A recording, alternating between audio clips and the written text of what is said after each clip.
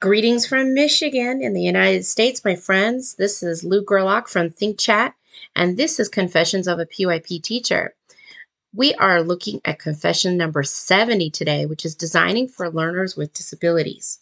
The practices we've shared in the past two episodes apply to all learners. Some will be more overstimulated, while others will be underwhelmed.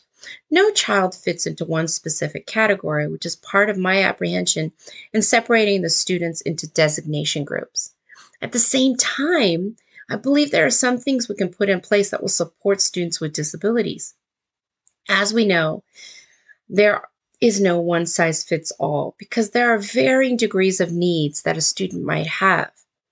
I began in my career working with upper primary elementary learners with mild to moderate behavior needs that stop them from learning within the general education setting. Certain triggers would bring out erratic behaviors and emotional breakdowns. And these children craved a classroom setting with designed areas they could go to de escalate, regroup, and return to their academics and to talk with their peers. They also needed systematic routines with visual reminders to keep them on track and help them reach their goals. And just like any other child, they craved a role within the learning community to feel accepted and also to feel useful.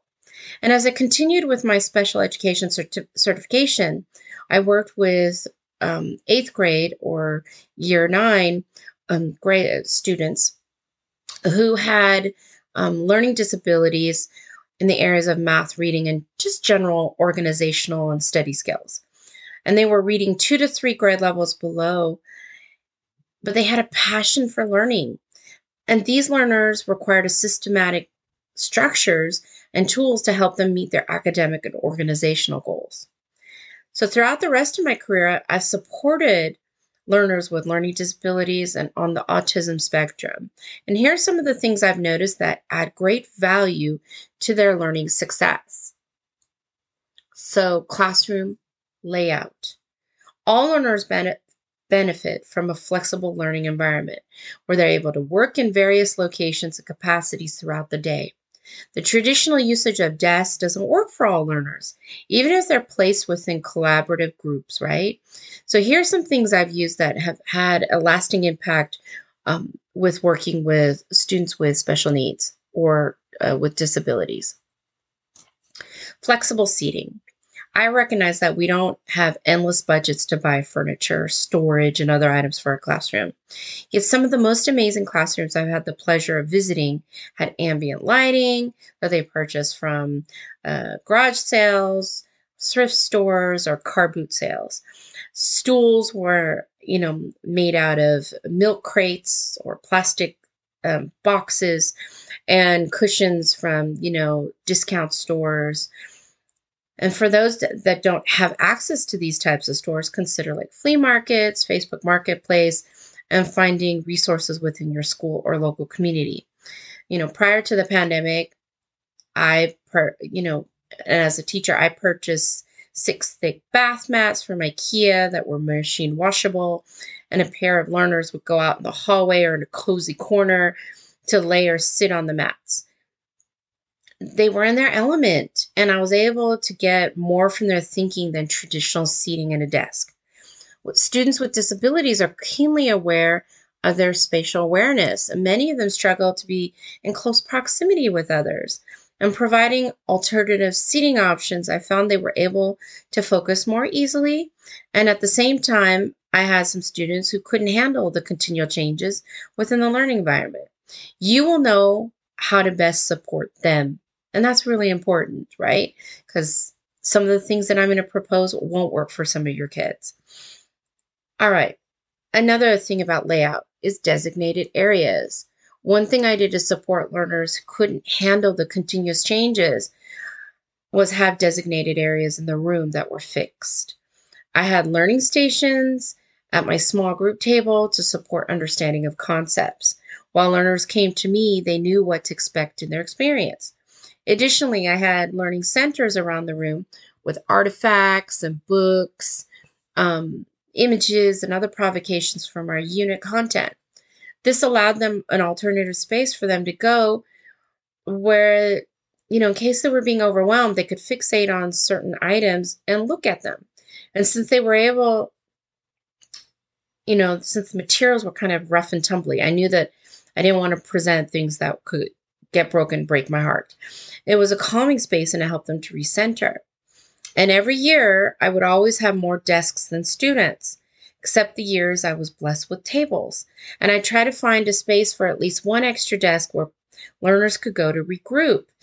Oftentimes, learners with disabilities get overstimulated by the learning environment, by their peers, and I'd allow them to relocate themselves to advocate for their learning needs. And when they were ready, they'd return to their own desk. This was not meant to be punitive, but more self-regulatory. And that's important, right? And coupled with that, something that I learned from a fellow teacher through Sanford Harmony is we all have bad days.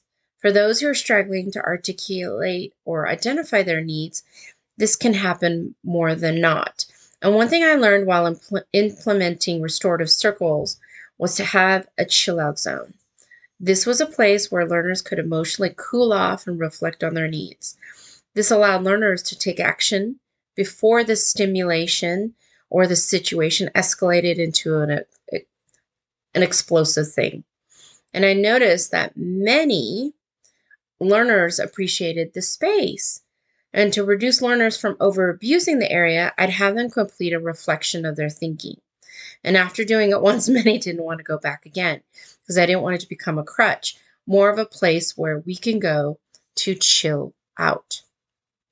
Now, another thing to think about, we've been talking a lot about visuals. In the beginning, we talked about language learners. They need to be part of the process of creating the visuals.